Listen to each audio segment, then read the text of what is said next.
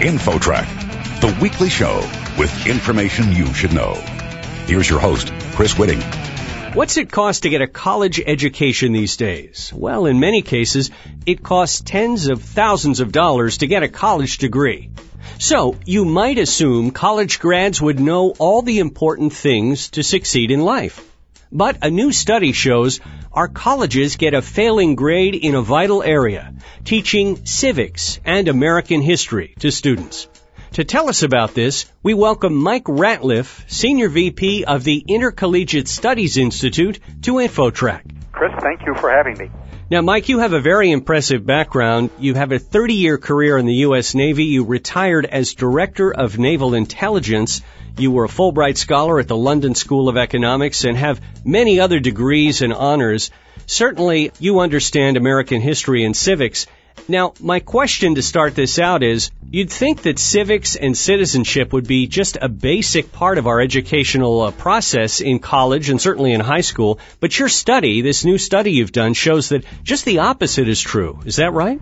Indeed. We think that at the collegiate level, people need to be studying American history and the practice of democracy as it's developed in our country. And what we found is that after 3-4 years at university, seniors were performing only about 1.5% better than freshmen. And indeed, at some of our most expensive campuses, freshmen outperformed seniors, suggesting that students at university are forgetting more about American history than they're learning there. Well, it's tough to be a good citizen and to participate in our government and voting and selecting the right politicians and all those things if you don't understand history and civics. Why do you think this is not being gotten across to the students? Well, Chris, there are a number of reasons, and the response to the report since we released it has been illuminating in terms of the way the university educators think about this. For example, in Berkeley and Stanford, the professors that we've talked with there have said, there are a lot of specialized studies that have to be fit into a curriculum. It's real hard to get them all in. If you think that American history is just another specialized field like the study of the Chinese language, then it is hard to get it in. We don't believe that's true. We think every citizen needs this, and therefore the universities are letting students down and our nation down when they don't direct students to prepare themselves for their citizenship by taking these courses. Some of these findings are startling. For example, less than half of college seniors surveyed recognized the phrase, "We hold these truths to be self-evident that all men are created equal," as originating in the Declaration of Independence. Now, you think that's common knowledge among Americans, but apparently not.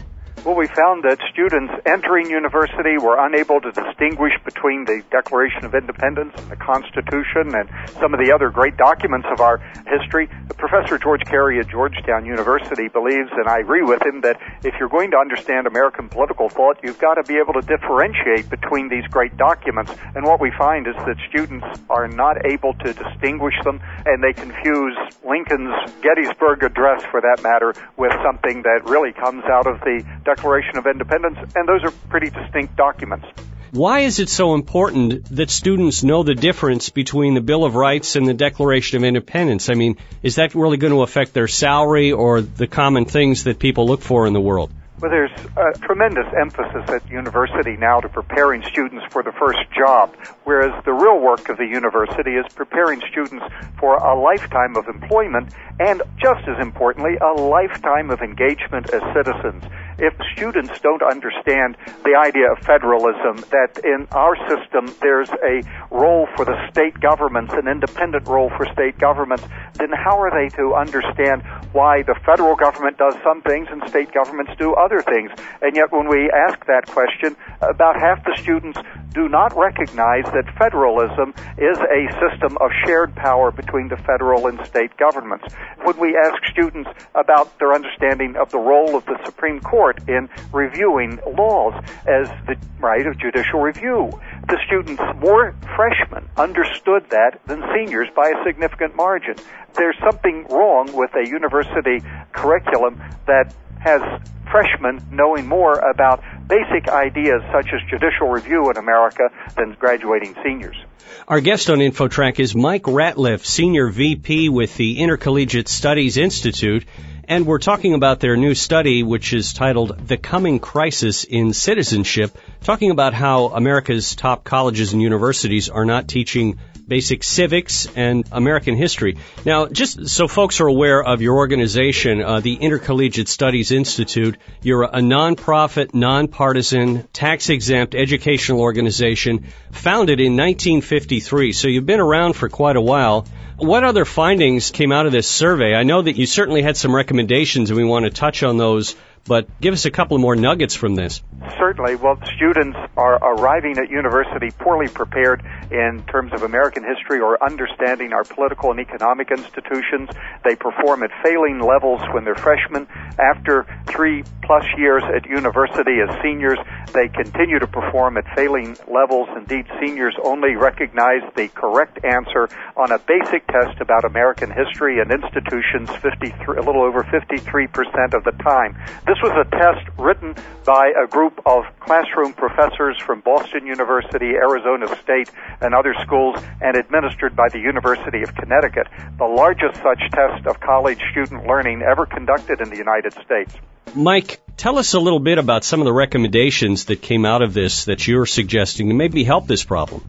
Well, there's some positive findings that can be a source of encouragement to us, and we have a number of recommendations because while we think that there is a potential crisis in citizenship if we don't better educate our students to be leaders in the American democratic process, the truth is there's time to take action, and students, faculty, parents, donors, legislators all have a role to play here. We believe the colleges themselves should start by assessing their programs and determining whether they are producing students who are becoming better educated. Right now, colleges and universities do not know whether the seniors they're graduating are better educated than the entering freshmen.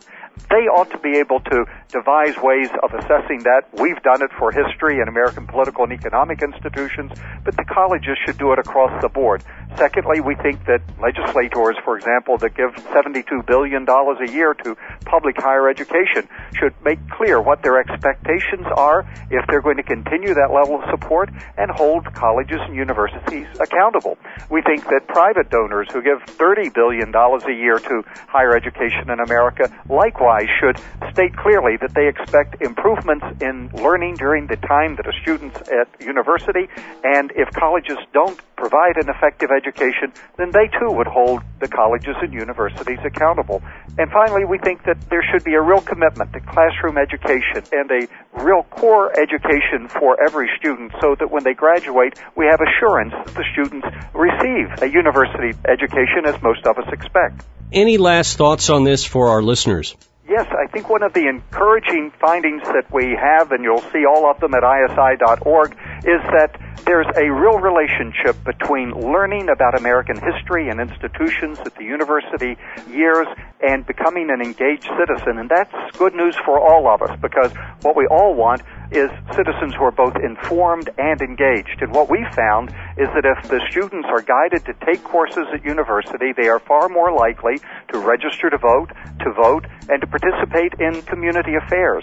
That's exactly what we want. We want well-informed, educated students out there starting lives of engaged citizenship. Mike Ratliff, Senior VP with the Intercollegiate Studies Institute, thanks so much for joining us on InfoTrack. Chris, thank you very much. Next, if you buy prescription drugs, you may be paying too much. The inside story on how to save, coming up. You're listening to InfoTrack. More after this.